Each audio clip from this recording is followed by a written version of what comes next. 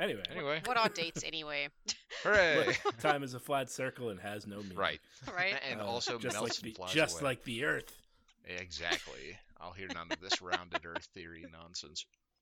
It's got Oh my slightly rounded goodness. edges. Yeah, where the water pours off. That's right. And then goes to the other side, and then Yeah. comes and then falls back down. That's how gravity in space works. Yeah, water sphere, right? That's why cavemen were cavemen. They had rickets. Well, we're actually inside a Dyson sphere. I don't even know what that is. Yeah, sorry. It's the theoretical superstructure that you can build around a sun Mhm. to make to have infinite energy and have the perfect environment on the surface or in its walls. So basically Okay. the optimal distance from the sun. Yeah, you build you just build a giant metal structure around the sun, and then you either live on it or in it. Interesting. So this is the idea of how to colonize space without having to rely on planets. Yeah, someone the decades ago actually wrote a paper about it, and sci-fi just took off with it. Yeah, It's probably some Cool. guy named Dyson. that would make sense. Yeah, or it was named in honor of Miles Dyson of Terminator 2 fame. I hope that Mm, is really the case. That's what I'm going to go with. Welcome everyone to the Dyson Sphere podcast. Soon to be the Terminator Piggybacking. 2 Miles Dyson podcast, a podcast entirely about the character Miles Dyson from the film Terminator 2. Piggybacking off the fame of the Exofriends podcast on the Outer Millennial Network. I'm as always David Hoyt, joined by Kayvon Fashami. and Lexi de Koning. We're on it this morning, killing it. Yeah. So I forgot to write down who wrote this episode, because I think we're getting to the point where most of the writers are repeats. Let's see, Exo Squad episode list. Our Greatest Fear, or The Greatest Fear. The Greatest Fear. Mark Edens and Stephen Levy. Maybe we haven't Have talked we? about Stephen Levy. Yeah. Oh man, we're doing it live this morning, folks. We're doing it live this morning. Should get a clip of Bill O'Reilly in there. Fuck it, we'll do it live. We'll do it live. Bless him. Oh yes, and all his good works. Mm-hmm. Oh, he was a writer for Goof Troop. As well as something called Bonkers. Yeah, not a huge IMDb list. No, that's I have seen and am aware of Bonkers, and of course I am seen and am aware of Goof Troop. But yeah. Bonkers is that's a new one for me. What is Bonkers? it's one of those cartoons that you probably turned off if it came on the TV. Aw. Fair enough. Yeah, I don't even remember it coming on. Was it cable or was it regular poor people television? Because we didn't have cable Bonkers. until I was in my mid to late teens. Bonkers, American TV series. Let's see. Whoa, never mind. Apparently, there's 4 seasons of Bonkers, which is more than Exo Squad got. Jeez. Yeah, no shit. How does that happen? Wait, I don't understand how this. Dude, Ron Perlman was in this for 17 episodes. Jim Cummings too. What is this show? Yeah. I'll have to look into that later. No longer an Exo Squad podcast. It's now trying to figure out random Yeah. TV series from childhood. Dude, Yeah, podcasts. usually I take the time to look it up, but today I didn't for some reason. And wow, there's even this actually seems more worthwhile than I gave it credit for. yeah. There's even a Terminator 2 tie in here. Earl Bowen, who played the psychiatrist in the first couple of Terminators, the one that doesn't believe that Kyle Reese is from the future and all that, was a big voice in this. He did 37 episodes. Huh. Wow, There you go. Bonkers. Yeah. It's actually kind of bonkers how successful it was. Yeah, how? Oh goodness. All right. Anyway, Well, there we have it. yeah. Short list for Stephen Levy. So it's good that I didn't spend too much time looking him up today. But of course, also Margaret Edens wrote this episode as well. But this is episode 13 of season 2, The Greatest Fear. We start off with Marsala waking from a nightmare about a goopy Neo-Sapien hand reaching for him. JT, who apparently was just next door or walking by, like runs in and is like, Marsala, are you okay? JT was actually And- listening at the door. Yeah, he was like, He "Oh." was creeping on Marsala. Yeah, he was awful, like right there in the moment when Marsala had his like weird dream. It's like He's a good leader, JT. He knows when something's wrong with his squad. he's just patrolling the hallways of their like I don't know barracks or whatever, just like waiting for something to happen, just in case someone has a. He's like got a whole like routine with Kaz. Whenever Kaz has a nightmare, where he goes in, he like brings him a warm glass of milk and holds him and strokes his hair until he goes back to sleep. He tucks them all in individually at night, and since they all have their own individual room, like he has a poem that he says when he closes the door. And like Marsala is still awake. He's like, "Good night, you sweet prince of Maine." Excellent. So that's what's happening. But Marsala has a nightmare. Yeah. And this is interesting because this is the first time that we learn that A, like Neo-Sapiens can have nightmares, and B, that they can also kind of sleep, right? Like, They're elves. They go into revelry. Like, Right. is that what elves do? I mean, it's like a D&D thing, yeah. Yeah, Okay, I the- had no idea. The Oh. statistical advantage to elves in D&D was that they only had to revelry for 4 hours instead of 8 to get all their abilities back. Yeah. All right, that's too math nerd D&D for me. I'm sorry. I don't count the hours that my character sleeps. But yeah, because JT comes in and he's like, "What's wrong?" And then when Marsala tries to explain that he had a nightmare, JT's like, "What are you talking about? You don't sleep." Yeah. Like, And is it I don't know. It's kind of interesting that they've been working with him for so long, and yet no one seems to know anything about him, like that he has feelings or humor or sleep. right? Yeah, because like, is it me or is there like a tone of indignation when he turns around and he's like, yeah, no, we like can turn off parts of our brain and it's basically sleep, and then things still happen in our brain and it's just like dreaming." Oh, he seems like kind of annoyed. He's like, "Fucking Terrans, Jesus fuck!" Like, It's like, this is actually the third time do I've you told also you think I this. have an extra bone in my ankle? Like, what the fuck? I mean, how else are they so tall? Yeah, actually, they probably do have an extra bone in their ankle because they were genetically engineered too. But still, it's just funny, like all of this stuff. That's just like he's like, God, it's like if he like just feels like he's like the patient person trying to educate these people from their like ignorance. Yeah. Shame.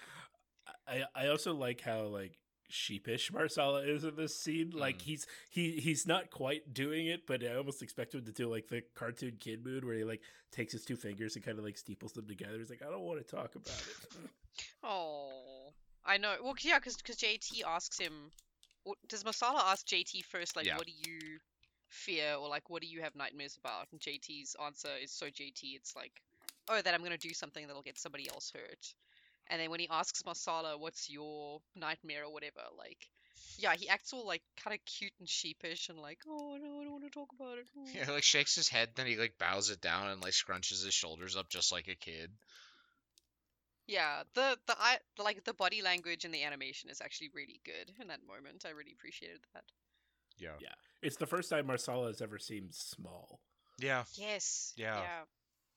Yeah, and I think because I have him sitting down through this whole scene too. Like, like it's only toward the end that he gets up, and even then, like, because I'm watching it right now, you just see him like go past JT, and the way they've drawn it, Marsala actually looks like almost at JT's like height level. Yeah. Yeah. Because he, like you said, he's sitting, so he actually can look him in the eye. Yeah.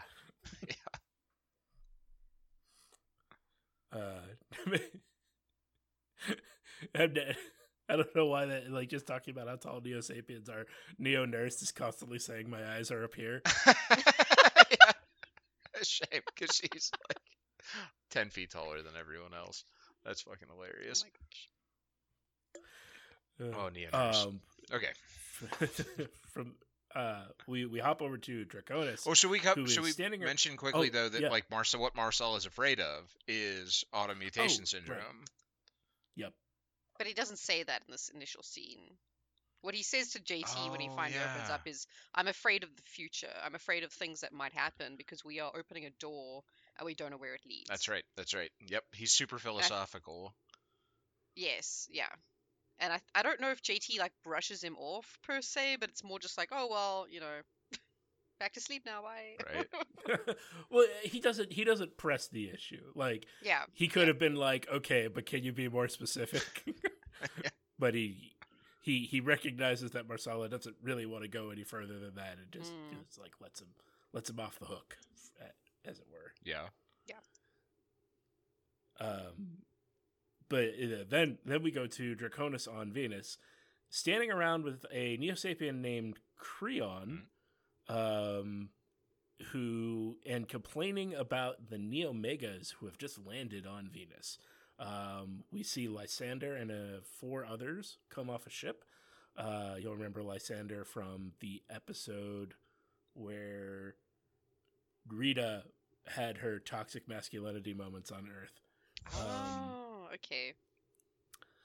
The Neo-Megas are there to do some kind of research, and Draconis has set up a place for them to do so on Mount Artemis. Of course, Artemis being the Greek goddess of the hunt. Mm-hmm. I'm playing Hades, so I should know this. Yeah, and Creon too is a reference to the play Antigone. Lysander, I think Lexi can probably talk about better than I could, but Creon is the king who like refuses. Like, I don't know how much you did you read Antigone when we were in high school? No, I could barely read when I was in high school. That's fair. Okay, yeah, I just read it in high school, but he's a king who he comes to power after there's like a bloody civil war in Thebes, and like it's like between two brothers, and the 2 brothers kill each other on the battlefield, and there's like a power vacuum, and he steps into it and like decrees that these 2 guys can't be buried. They're just supposed to be like left to rot out in the sun, because I guess that's like a horrible thing in Greek, ancient Greek culture or whatever. Like just leave them to be rotted and like to rot and like be pecked by the pecked to bits by birds. But their sister, a feast for crows. Exactly. There, let him be a feast for crows. There you go, George R. R. Martin. He famously wrote in ancient Greek times this play Antigone. Right. They copied. Yeah. It's actually the Just missing like 6th book of the series. He just went back in time and wrote it. Nevertheless, so Antigone is the 2 brothers' sister, and she like goes and actually buries them against his wishes, and like he entombs her or something to starve to death or whatever. I think she kills herself, then he feels bad and he's like deposed or something. I can't remember exactly how it ends, but It's Creon a Greek is this tragedy. It's sad. Yeah, and his whole tragic flaw is that he's supposed to be unbending and unyielding. Not that I think that really like carries over to the character Creon, because we don't see much of them, but that's at least where the name comes from. Yeah, he's also in Oedipus. Creon, Yes. probably, yeah, because Yes. the Oedipus is the first one of the Theban trilogy. I have not read Oedipus or the one after Oedipus. I've just read Antigone because I had to read it in high school. Because no offense to any classicists out there, but Greek dramas are kind of boring. What? You don't like the part where he fucks his mom? I mean, like sometimes they can be fun, I guess, but in general. All right, sorry. You're gonna have to cut that. I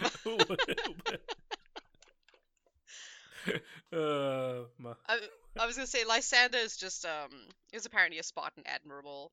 Oh my god, why can I not say the word admiral? Yeah, that's the reference. I know the name from A Midsummer Night's Dream, but obviously Shakespeare was also like going through his Wikipedia full of Roman names to steal. So Yeah. that's where that one comes from. Or Greek names. I would actually, I don't know what the character is in Shakespeare that's named Lysander, but I feel like maybe that's probably the closer draw. Like, cause I don't know, he doesn't seem like a real classic Spartan commander. Yeah, Spartan commander. Maybe he is. I don't know. But anyways, Draconis demands to know what they're doing here, and Lysander's like, "That I don't need to tell you anything." And then he just sends Creon to like work with them, and totally not spy on them.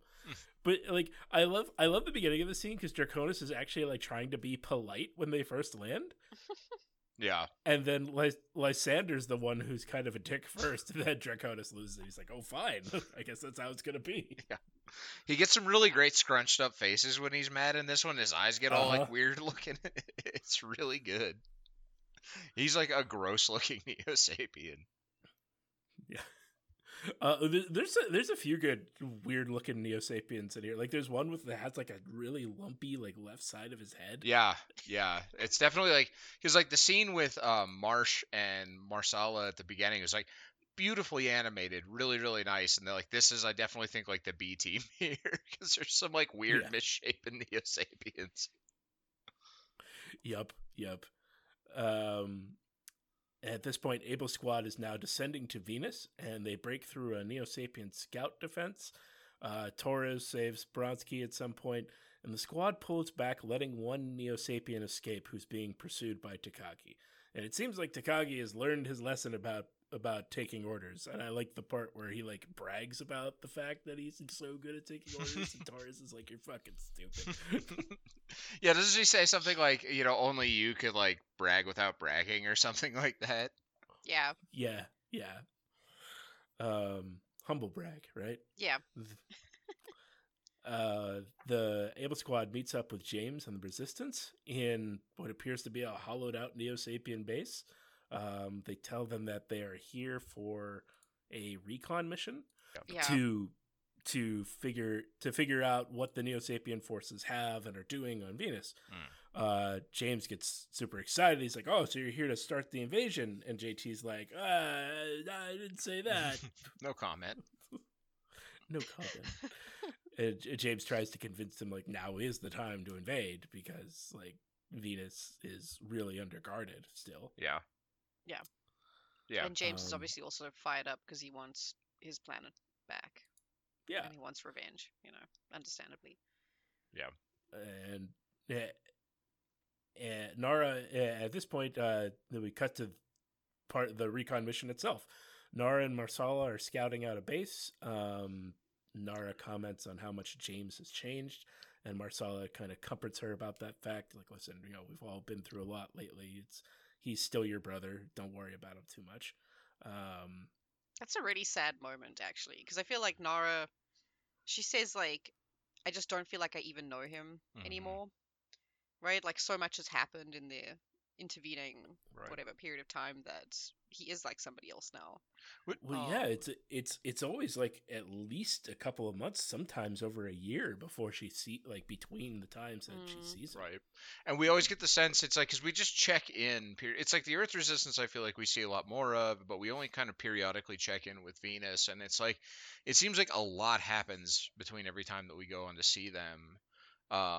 Because like, at this point he's like the part of this episode is just James walking around being like, oh yeah, like the people that came out of here, half of them are dead now. These people have all died. Like, there's hardly any of us left. It's just like, geez, it's, like really grim on Venus. And we just never really get we only see glimpses of it, which is fitting because I think the characters, like the people in Exofleet don't fully have like a good understanding of just how bleak things are on Venus. Yeah. Right.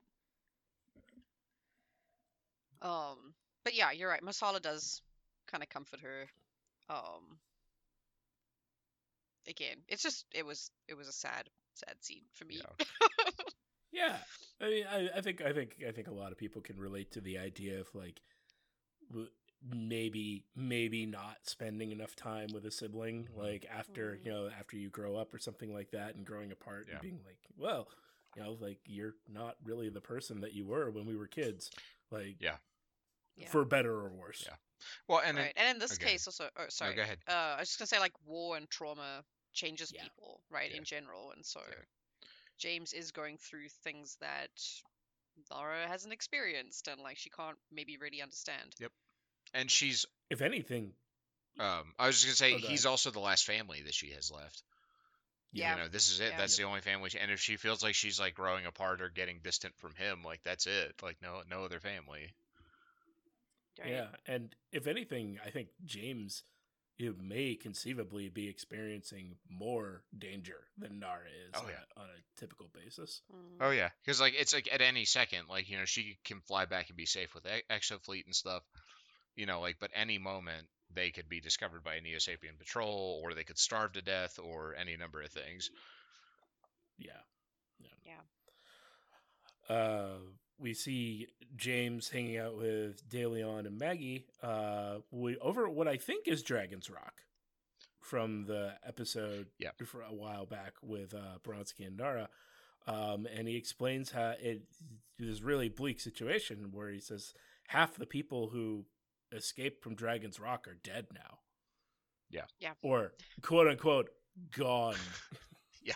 Yeah. No, they just went to the other side of Venus. They're vacationing comfortably at a nice resort. They went to the Burns family farm to live out the rest of their lives. Oh my god. Oh, dark.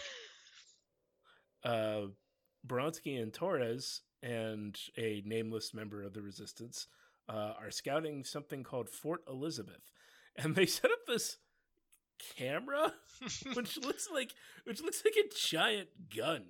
Yeah. I'm not really sure.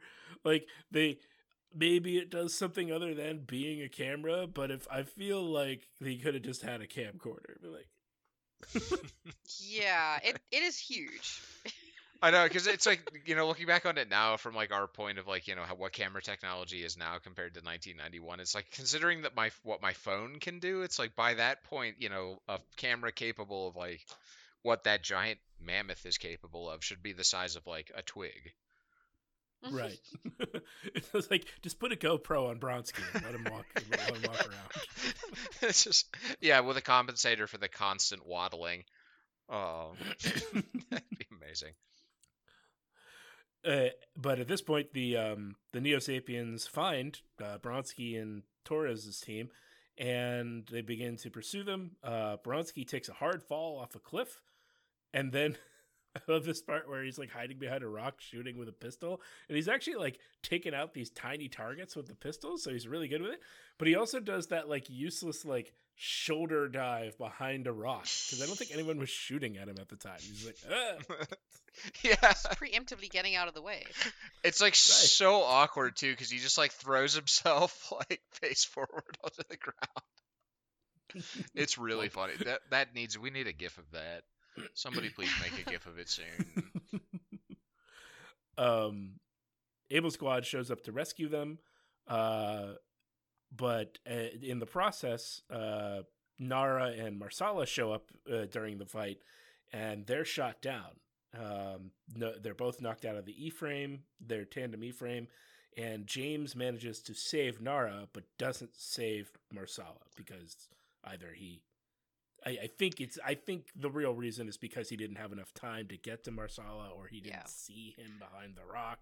Well, because James's E-frame also gets shot, and one of the arms you see like a little electricity animation to indicate that arm of the E-frame is now broken. So he can pick up Nara with the other arm, like just somehow very deftly scoops her up with this giant gun arm. But I think he doesn't have time, and he also like doesn't have another working E-frame arm to pick up Marsala. That's a good point. Get out of there. That's a good point. The other arm was injured at the time. I didn't was even busted. think about that. And Marsala wasn't like up and moving around. Like maybe if he had been, he would have been able to jump on it. But other than that, yeah, exactly. Yeah. But speaking about how clumsy Bronsky just was, he's like dancing around like nimble-footed, like not getting shot in the very next scene. Right. Yeah, he was very spry. Yeah. I was surprised. Well, and the other thing, it's that ripped physique, man. I mean, like we've seen him before without a shirt on. He's in shape. I think like all this like, I don't like walking. It's just affectation. He's just putting it on. Yeah, it's a false flag. He wants his enemies to underestimate him. It's like one of those big jiu-jitsu guys you think is going to be really slow and heavy, and then it just turns out he's really fast and heavy. Yeah, and it's a nightmare. And it sucks. It's like, how are you 300 pounds and still moving like a ballerina? Like, how does this work? Oh no, my only weakness: fast and strong people. the other thing I liked was when their tandem E-frame is like spinning to the ground. They're both like, I don't know how to describe their faces. Dara and Marsala are Yes. both like looking into the sky as it's happening, but their eyes are closed. Yeah. Like they're like this. I think they're supposed to be like squinching, if I can use that word, squinching from the um like what do you call it? Like turbulence, the Coriolanus effect, whatever it is, right? Of like the thing crashing and spinning. But what it looks like is that they've both got like mild O face, or like Yeah. they're in their own kind of reverie. And Right. especially because Marsala says we're going down, and yeah, Yeah. I don't know. My mind went all kinds of places. Oh, no. They do have weird facial expressions in that Right. scene. It's like we're about to crash. Also, I'm coming. Like, I mean, look at this. And they're- Marsala in particular. I just dropped the face in Discord, the picture in Discord here. well, they're hooked up by the brain, so one of them knows what the other one's feeling, right? Oh man, God. yeah. I wonder if there's like, oh gosh, what are they getting up to in this E-frame? It's like, oh, one last go before we die. all those long trips in straight lines across space. You got to find a way to occupy the time. Yeah. Pretty boring. Goodness. Does this thing have Xbox Live on it? So Marsala is taken captive by the Neo-Sapiens and is taken back to Mount Artemis, where he's shown a facility full of Neo-Sapiens suffering from automutation syndrome.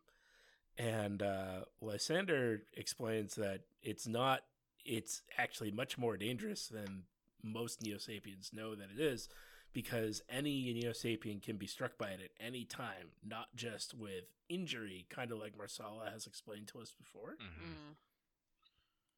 Yeah. And This is for me. This is like the beginning of where this show, like, this is some of my favorite story arcs in the show. Is like all the stuff around the genetic manipulation and the automutation syndrome stuff. Like, it starts to get into body horror.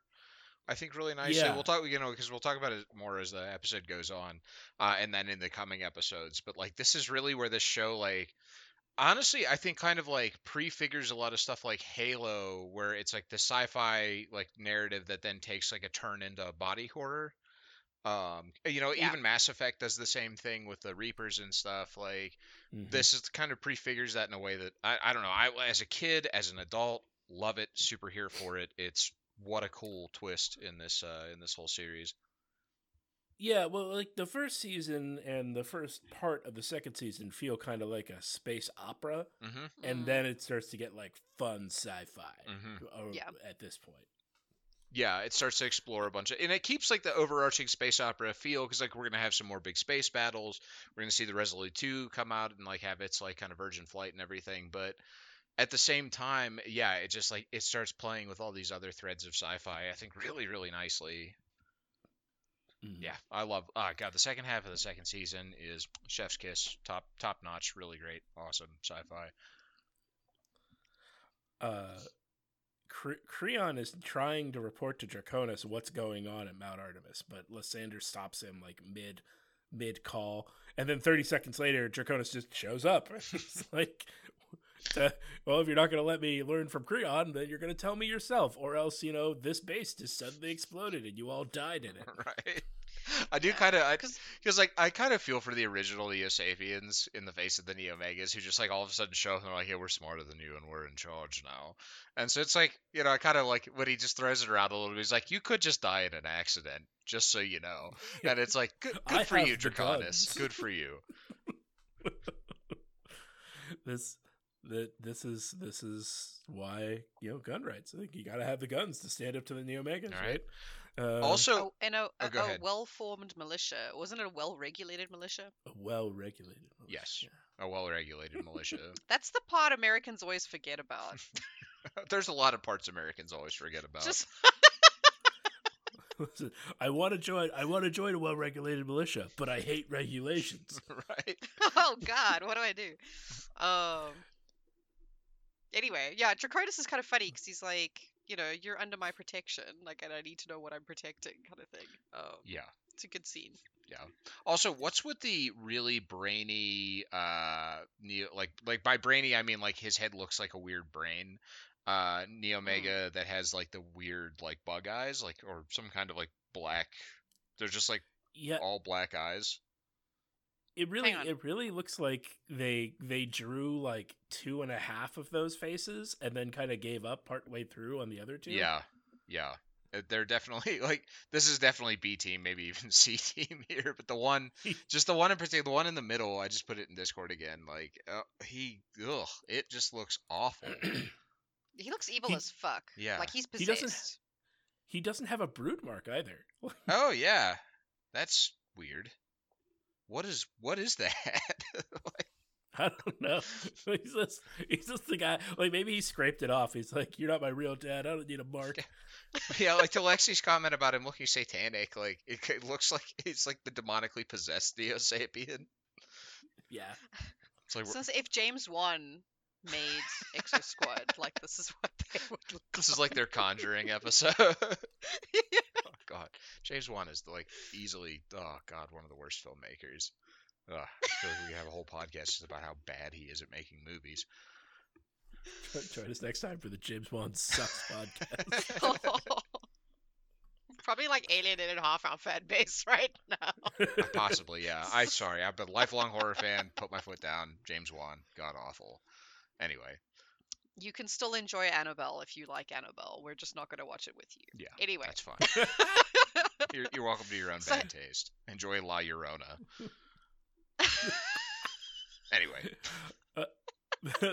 back at the Resistance base, Takagi is confronting James about not rescuing Marsala. And that kind of peters out into like, people be like, we can't really fight about this right now. We've got to deal with it. When De Leon, stone cold, he's just like, JT, we can't have Marsala talking. We got to blow up that base if he's with him in it. Like, yeah. Which, to De Leon's credit, when JT later mentions like he'd rig all the fusion packs to explode, De Leon's the first one that's like, yeah, put him on my E-frame, like I'll go do this, like this suicide Yeah. run. yeah. Which JT obviously refuses because he's like, no, I'm the one in charge. I have to do it. Yeah, because he's noble. Um, But at yeah. least De Leon's like he's cold and ruthless on this, but he's also at least like I'll take responsibility. It was my idea. Right. You know, Yeah. all up But also, stand up again, guy. like, Nara is understandably upset, because she obviously has a huge crush on Masala, even if she doesn't realize it at this point. But also, like, I don't know, she's the one I think who's closest in the team to him because they share an E-frame. Mhm. They're more friends, I think, than Masala is with anyone else, and so she's like, we can't just like sacrifice Masala, like that's fucking rude. It's rude. It's rude, guys. Right. Come on. Well, and she's right because like on her own, she was able to break in that facility and get him out in Oh my time god, before. spoilers came on. Well, it's on 2 minutes, so it's just like if everybody else had gone with her, they probably would have been able to rescue him, no problem. That's true.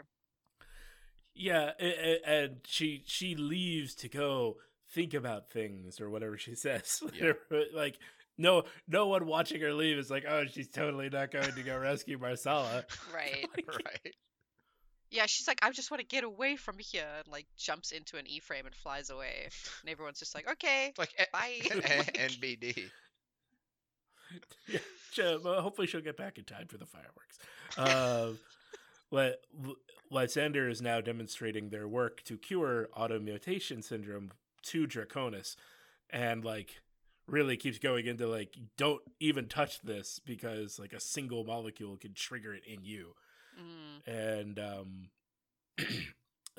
the subject for the experiment, I actually had to like pause it like once or twice and look at it because it like his head marking, his brood marking is if that red circle had been a diamond, it would be Phaeton's. Mm. And I almost was like, are they doing this on Phaeton clones? They could be. Ah. Maybe. I mean, that would be interesting, especially considering what is said like exactly after this. Because just for clarification, right? So like the Neomega is it Lysander? They wheel out one of the test subjects who's being kept like in a prison cell. Yeah. Who's basically just a pile of goop at this point with like a nose, I think. Yeah.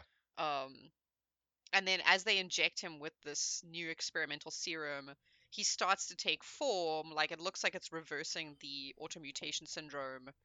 And that's where you see the head symbol. What do you call it? The brood Yeah. mark. Sorry. And it does look a lot like Phaeton. And so you're like, oh, okay, this is actually working. And then within seconds, he starts growing hands out of his chest. And yeah, to Oh, Kayvon's it's point, so gross. it's this very like John Carpenter, The Thing, Yeah. body horror kind of moment. Yeah. It's fantastic. I love it. Whoever's on sound design also gets like the perfect like goopy noise. Like, Yeah. Oh, and he makes this like awful thing like moaning sound too. Like, Mm. Uh-huh. Yeah, and then it just like collapses back into a pile of goop again. So obviously this whatever experimental cocktail they've got is not working. yeah. But is at this point that is it Draconis who's there who says like, oh, they're kind of in the background behind Lysander, like, okay, even if it doesn't work to reverse automutation, we could potentially use this against Phaeton and his kind of cadre, right? Mm-hmm. Yeah. Just immediately going for this looks like a great bioweapon. Right. Yeah, against other Neo Sapiens, which is kind of fucked up. Yeah. It's also like, are you just gonna casually talk? I know it's allegedly like the Neo Omega can't hear it, but it's like, are you gonna just like casually talk about this in front of Lysander, who's like Well- probably loyal to Phaeton? So like, does Draconis know that they have like super sensitive hearing? I mean, even like Neo Sapiens in general have super sensitive hearing. It's like, come on, man. Like, you have sensitive hearing. He's You should know standing better. right there. He's literally right there, and you're not like, it's not like he's like leaning in and whispering either. He's just like, yeah, we could probably kill Phaeton with this anyway. Like, let's do another demonstration, Lysander. Do you think? So, Neo Sapiens only have 4 fingers, right? Yeah. Can they do American Sign Language? They probably have their Oh. own. I would imagine Neo Sapien sign language. Yeah. Are there deaf Neo Sapiens? Well, I guess you'd still want to communicate with people who might be deaf. Yeah, there probably are deaf Neo Sapiens, but Neo Sapiens would at some point have to communicate with a deaf person, Yeah. unless they've cured deafness. It's not impossible that they may, or have like super advanced like hearing aids, more or less, that Yeah. like plug directly into your brain or something. Perfected the cochlear and cochlear. I would probably say that Cochlear, wrong. isn't it? Cochlear I implants. think that's how you say that. I don't They know. just give you all coke and then you can hear everything. It's just they're just doing space coke mined on Venus. Space coke. I was gonna say this is like reminding me of Dune, with all the little hand signals that Jessica Oh, does yeah. in the film. Yeah. And then they all take space coke and everything's fine. Yeah. That's Dune in a nutshell. Spoiler Dune alert. in a nutshell. Hand signals and space coke. Warm poop. But yeah, so Draconis, like, once this experiment fails and the person with many hands bursting out of their chest resorts, I don't know, how do you say it? Reverts. Like, devolves back into goop. Yeah, thank you. English is hard today. It's a difficult one. Draconis is like, oh, like, let's bring out a healthy specimen and see what happens. Bring out that valuable prisoner. Right? Yeah, so like you said, he says bring out Marsala. We'll try this on him. For some reason, like I guess he just wants to see what happens. Yeah, and I think he's using it also as a way to try and get information out of Marsala, because he's like, Talker, we're gonna do this to you, knowing full well that this is like, a major fear for every Neo Sapien ever. It's like Talker, we're giving you automutation syndrome. Like, that's a pretty horrible threat.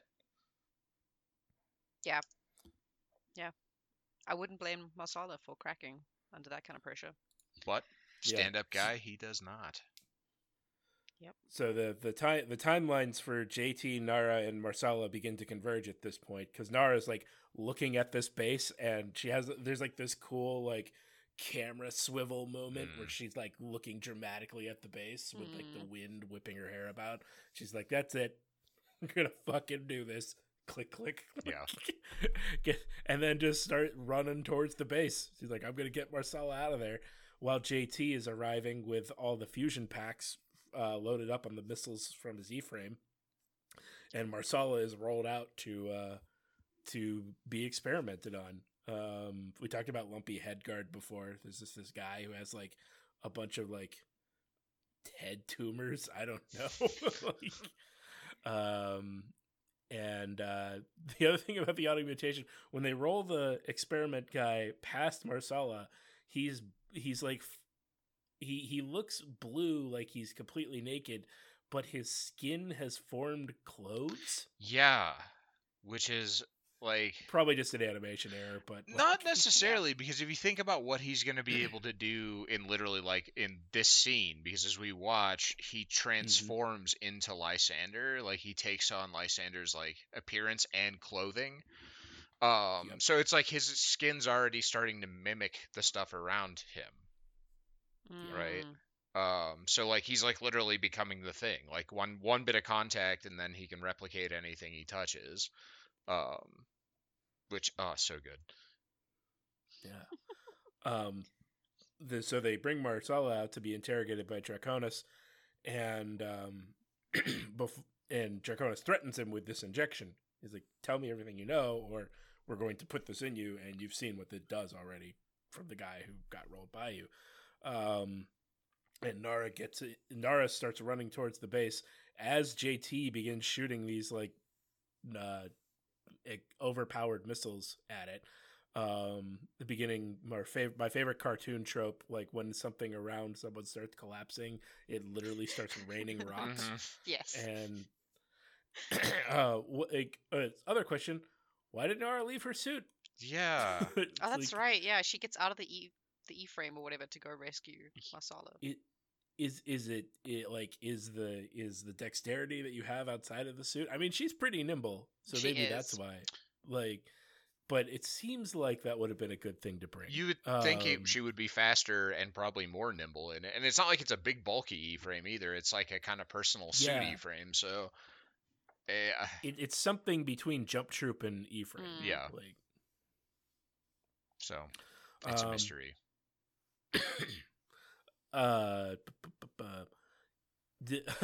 love the one part where like they fly out to attack JT, and JT's like, "This is for Marsala," and he fires off his like Nova Flare thing, kills them. So like, I'm sure Marsala really appreciates you killing more Neo Sapiens, JT. But also like his Nova Flare thing just like disintegrates part of the base. Yeah. Why did he? Yes. Why wasn't this attack just flying up, hugging the base, and turning that off? Yeah, right. Why does he not use this all the time? I mean, it's super effective. Yeah.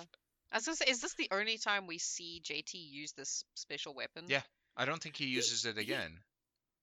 He uses it from time to time. Does he? Not only the only time we see him in this episode, but like he uses it a couple more times. I feel like this is the first time we've seen him use it since he got it. I can't remember if he uses it again or not, but we'll keep an eye out. Yeah.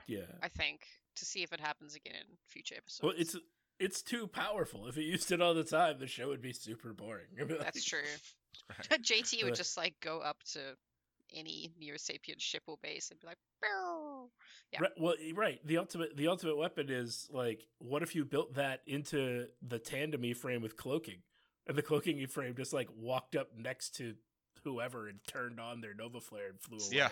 Disintegrated a giant sphere. Just assassinated Phaeton that way. Right. War over. So according to the Exo Squad wiki, I'm looking it up now. The solar flare is even capable of vaporizing solid rock. Yes, we've just seen that happen. The only drawback of this weapon is its considerable power drain, limiting it to 1, possibly 2 uses per engagement. But still, it's like that special, like when you're like playing one of the like a game where you have like limited uses of a special ability, save it for the right moment, but use it every time, man. Like, come on. Yeah. Anyway. Yeah, so Nara is running through the base to find Marsala. Draconis and the Neo Megas run away, and that wonderful trope where some rocks fall on the Neo Megas. Creon's like, wait, what about them? Draconis is like, they're fine, keep going. I love it. I'm kind of here for it. I'm on team regular Sapien, regular Neo Sapien, and like Regu Sapien. Yeah. And the experiment escapes its cell and absorbs Lysander, who's trapped under the rocks. Yep. It's the Thing, man. Like somebody was like, we're gonna do like a Thing storyline here. Which if any listeners, if you like horror movies and you've never seen John Carpenter's 1980 The Thing, like absolutely worth watching. Very much this kind of a vibe. Yes. But more terrifying. Yes. Somehow. Gorier. just the constant goopy noise is Yeah. Oh, it's so good. The experiment finds Nara and Marsala as they're trying to escape, and they stun him, or he gets hit by a rock. Yeah. I think she shoots the experiment because it's in the form of Lysander now, and it looks like it's about to go up and like absorb Marsala, right? Yeah. And I think that's when like Nara runs in and shoots it and like stuns it and knocks it out. Yeah, it's like Marsala and it are wrestling, and Nara zaps it while it's wrestling with him. Which I feel like should have raised some questions to Marsala, right? It'd been like, why is this Neo Mega wrestling? Right? Like, how is it this strong? Something seems wrong. Yeah. And they Nara and Marsala escape the crumbling base with the captive experiment, the experiment / Lysander, and they also take the mutagen for later use, I assume. Yeah. They find JT outside of the base, and he's like, "Oh, you made it out! Thank God." Yeah. Good job, guys. It's like, Marsala, I never thought I'd see you again because I was here to kill you. Yeah. It's like, oh, thankfully one person managed to sneak in and get him out. Too bad we didn't just go as a squad and do exactly this. Yeah, there were only like 6 people at that base. Right? Like, I love how it's like there's all these moments where they're like, oh, we're gonna like sneak in and rescue or do this thing in this like fully packed, like jam-packed Neo Sapien base, and then it's like, oh, this like understaffed facility, like, nope, we're not getting him out of this one, guys. The only option is to destroy it with him in it. Rest in peace, Marsala. We'll remember him. It's like, Jesus Christ. They get back to wherever the like was a Dragon Rock base is, and like someone's already put together like a slideshow of pictures of Marsala with like Sarah McLachlan playing in the background. It's one of those like, you know, and It's Always Sunny when they have those like giant posters like with the person's name at Yes! like a funeral. It's like Marsala and his like birth and death dates. Oh God. Shame. And that's the end. That's the end of that episode. Yeah. The very action-packed episode with lots of good stuff in it. Yeah, it was great. Great teasers really of cool. things to come, and just overall, really, I think one of the best episodes in the season. Like you said, action-packed, but still with like enough like story elements to not just feel like it's one-dimensional. Yeah, because there's enough. I mean, it's not necessarily character development, but again, like JT's thing of like, oh, my greatest fear is that I do something that, you know, gets someone else killed. It's like, oh, well, you've already lived through that, I guess.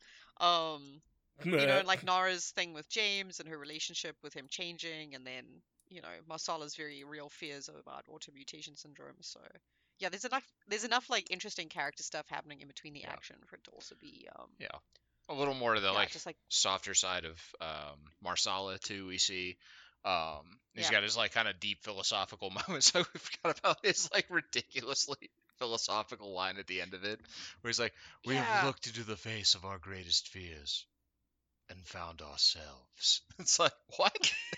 Like, what? All right, philosophy 101, bro.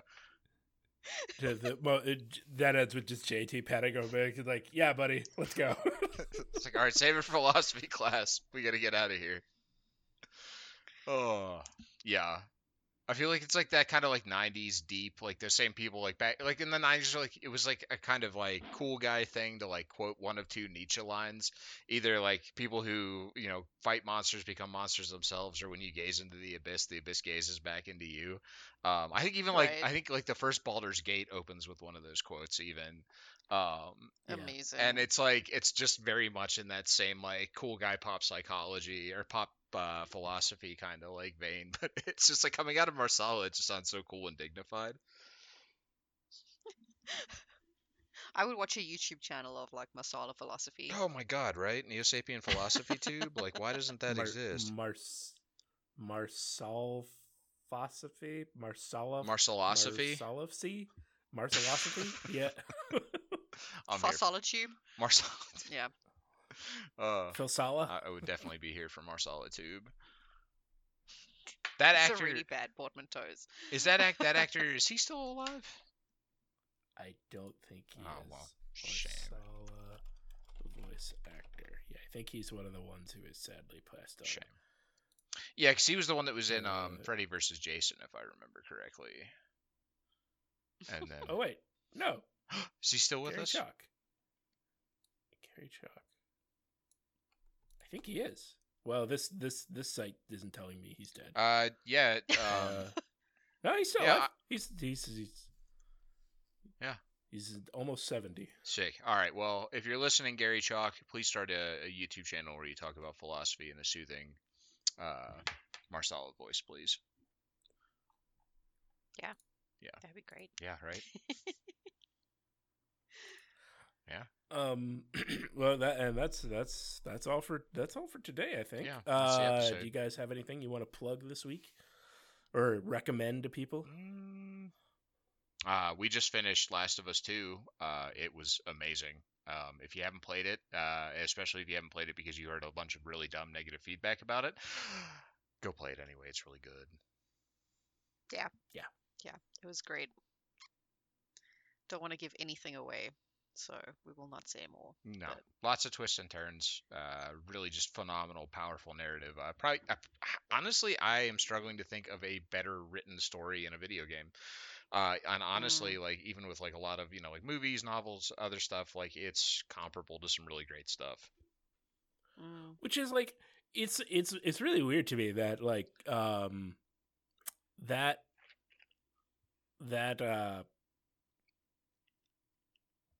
that genre, right? It's a zombie game. Yeah. And like to say that one of the best written video games in a very long time is a zombie game feels weird to me. Yeah. I mean, that's the thing is like good zombie. A lot of it zombie video games. I can't remember the name of the one where there's like millions of zombies and you're always running around with different weapons and there's like not really any story and you're like in a mall or something. Yeah, I can't remember the name of that game, but a lot of those games like kind of really just focus on the zombie horror side of things. But good, like traditionally zombie films, like traditionally, I mean, like going back to the 1960s, with like, George Romero's Night of the Living Dead and onward, like a lot of like a zombie stories, like the zombies are good zombie stories, or the zombies are a backdrop to, a bunch of drama and tension between people. Yeah. Totally. They're almost like just like a force of nature that provides a context and a setting for human antagonism, and that's what I think Last of Us has grasped better than a lot of those games, a lot of zombie games, is that like really like what this is about is human antagonism and drama, which is why you spend just as much time fighting other people in those games, Right. Yeah. It's not really about the monsters, actually. They're just kind of there doing their own thing while you're trying to get through. But they are also deeply terrifying. Being a person. Like They are. There are some They are. fight scenes with those fucking things in Last of Us 2 that are just like beyond intense. Yeah. Without giving anything away, like the big monster reveal about like 3/4 of the way through the game, towards the end, kind of, that was legitimately horrifying. That scene sucked. Like I hated playing it. Like sucked in a good way. Like I was just like, I want this to be over as soon as possible. My heart's racing. This is terrifying. Yeah, get me the fuck out of here. Right? Like, how do I get away from this thing, please? Excellent game, top notch. Just holy shit, phenomenal. If you haven't played it, run out and play it. Yeah. Yeah, I guess the only thing I have to recommend this week is we started watching the second season of the Kevin Smith He-Man. Oh yeah. How was that? It's more of what I loved from the first season. Excellent. if you're here for buff Skeletor, Is this an animated series? Yeah. Okay. Yeah. Yeah. All right. Yeah, if you haven't watched it, the first season is good, and the second season's good, and I like it even more because people didn't like it for a lot of the same reasons they didn't like Last of Us 2. Really? Because they're just giant crying man babies? Yep. Awesome. Like, remember that actually objectively shitty cartoon from the 80s? How dare you change and modernize it? Everything must remain frozen in time because I too do not develop. Oh my god. And it's like, okay, like some things like, like that, not to go off on too long a thing about this, but this whole like this meme of like talking about how like my childhood is ruined because they updated some like shit cartoon that you used to watch. Because like I mean these 80s cartoons are great. They were fun. They were awesome when we were growing up. But a lot of them, if you go back now, like it's purely nostalgia is what like keeps us like invested in something like He-Man. And it's like this notion that like even if they did a bad He-Man reboot, and this sounds like a fantastic one, like I'm sorry, your childhood wasn't ruined. Like it's just a thing that you liked now has a modern interpretation, and that might suck and that might be frustrating and everything. But like no one was, like it's not child abuse. You're not like nothing bad happened to you, and nothing bad is happening to you. At least in that regard, maybe something bad happened to you. I'm not trying to say something didn't, but nevertheless, like. It's just like this didn't This ruin TV your show childhood. is not responsible for Yeah, that. you're Yeah. fine. You're more than your consumption choices. Well, it's like if you can actually stand there with a straight face and tell me that the She-Ra cartoon from the 80s and 90s was better than the one Netflix just made a few years ago, you are either A, lying to me, or B, I legitimately think you need serious help. Well, and your taste is dog shit. I also feel like some of the reaction, I mean, obviously, like, it sounds kind of banal to say it's driven by internet culture, but this idea that everyone has to react and everyone has to have a reaction to everything all the time, and so there's a kind of like perpetual cycle of like, oh, I need to be offended or I need to be upset. That was like having now finished Last of Us 2, I immediately went online to see what the bad or negative reactions were because I wanted to know, and like a lot of it, I was just like, you're just looking for things to complain about. Because I was thinking, like, Kayvon, you probably have a better sense of this, but when Night of the Living Dead came out in, what was that, like 1968? Yeah. Initially, like, Romero didn't write the main character, I can't remember his name now. Ben. He didn't write the protagonist to be black, but when Dwayne Jones auditioned, he was just so good that they cast him, right? But now when you watch the film, because it has a black lead, you can read this film as talking about racial tension in America, right? Like that's just an unavoidable consequence of casting an African American man in that particular role, even though the script wasn't written to deal with racial issues. And like, I mean, I don't know, you didn't have people in 1968 like fucking crying about white genocide or like oh, this is so PC to cast a black man in a movie. Whereas I feel like now any like minor attempts to have a more quote unquote diverse cast or just like different characters or whatever, it's like, this is pandering to the gays. Like, oh, yeah, by giving them sorry. like one character in a game with over like a dozen well-developed characters. Cool. Well, I mean, haven't you guys heard the gays can do whatever they want now? So they've taken over America. Yeah, so they don't need media representation anymore. They got their marriage, and now it's time for them to just be quiet and go sit in the corner again. Let us. You can get married. You've got musicals. Shut up. Well, what more do you need? God. Sorry, totally being sarcastic because Yeah, that is ridiculous. it But that's what it feels like sometimes. Is like people just want to react, Right.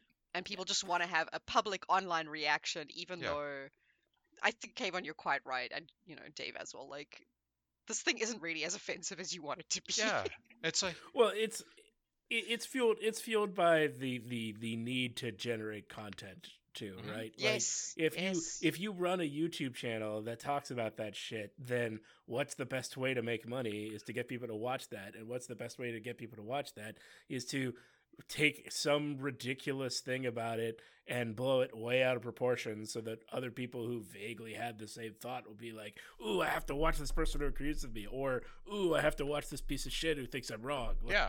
Right. Which is like, I mean, Right. a lot of true. today's culture is born around that, like, it's a big academic term, but what we call like that sort of affective engagement, that sort of engagement that pulls on your like emotions and stuff. And like, like Lexi put it really well, that just sort of cycle of like outrage and anger and outpouring is exactly like this. That's part of that whole system. It's like, this is how you get engagement, is appealing to people's basest, like, emotions and frustrations. And we just love, like, as a culture, just become trapped in this like cycle of like expressive performative outrage. Not to say that there Mhm. aren't, like, like other like legitimate, like, like the things that like people were protesting summer before last, around police violence and the brutality directed at African American communities. Yes, all of that stuff is worth getting mad about, but we do like broadly have this other like kind of just churning treadmill of anger and frustration that like everybody feels like they have to have a deeply emotive opinion about everything. And it's just like, Mm-hmm. practice, actually, it's really liberating. Practice not getting upset about stuff sometimes. Get upset about the right stuff, but practice sometimes just being like, maybe this isn't the worst thing in the world. It's Yeah. fine. Okay, I can A like, video game or a oh, TV show is not gonna be the thing that like destroys my life. yeah, it's pretty liberating. Yeah. Well, on that note, Yeah. So this has been On that, Philosophy, Neo Sapien Philosophy Tube with Dave, Lexi, and Kayvon. stay safe from the SJW scourge trying to change all your media. Right? Yeah, I well, mean, all these SJWs out there complaining about trans characters in games and complaining about black people in movies, and it's just, like, I wish they would just stop virtue signaling. yeah, yeah, that's exactly what it is. Mhm. Which, and again, people are very excited because there is some whispered talking, at least on the Facebook page that we're all part of, about, potentially rebooting Exo Squad. And I think people need to prepare themselves for the fact that, like, if Yeah. this show does get rebooted or remade in today's context, that's what they're going to do, because that is a smart move as writers to appeal to a broader market and a broader audience. Mhm. Like, even from a purely capitalist standpoint, yeah, like you want to have better representation, even if this is going to sound so cynical, like even if it's just to appeal to a broader market of people who can buy your product. Yeah. Right. Yep. Yeah. And then on top of that, we hope that there is some actual genuine, um, you know, desire to represent or do a better job with representation. But like, Yeah. again, it's like, yeah, of course things are changing. It's 2020, right? Like, Yeah, and it's yeah. to your point, like, if it's one of these, just like, it's just a cynical portrayal of some effort at diversity just to check those boxes. There's not substance to it. There's not depth to it. Then yeah, that's a fair critique to be like, this is just shoehorned in bullshit, like just diversity play for nothing. But like, when you're talking about something like The Last of Us, or like a lot of the other, like, Why the Last Man is a TV show is another really good example, where it's like these are really Mm, thoughtful, great part of the story. It's well written. I would think good, decent representations of diverse communities and stuff. Like, that's what's the problem? Is the story still good? Yes. Then stop fucking whining. right. Stop whining. Stop it. You like eating other people's lunches. Stop it. I'm sorry. That's a movie we should talk about sometime because it bangs. Oh my God. Anyway. Deep social commentary. Yeah. Patreon. Dude. That's a Patreon special episode on a Kindergarten Cop with Kayvon, who just talks in Arnold Schwarzenegger accent the whole Just time. get my brother and I. We'll like do a whole Patreon special content thing of just like Schwarzenegger movies in general. And yeah, we'll do plenty of Schwarzenegger impersonations. Oh my God. Well, on that delightful thought, gonna wrap it up. Everyone stay safe. Hope everyone had a happy Thanksgiving. Hope everyone has a happy holidays after that. Yeah. I mean, for people who don't live in the U.S., which apparently a considerable amount of our audience doesn't, have a good whatever. Yeah. Just have a great time in general. Enjoy life as Yeah. best you can. Summer, winter, wherever you are, yeah, enjoy the coming months. Indeed. We'll chat to you guys soon. All right. Bye.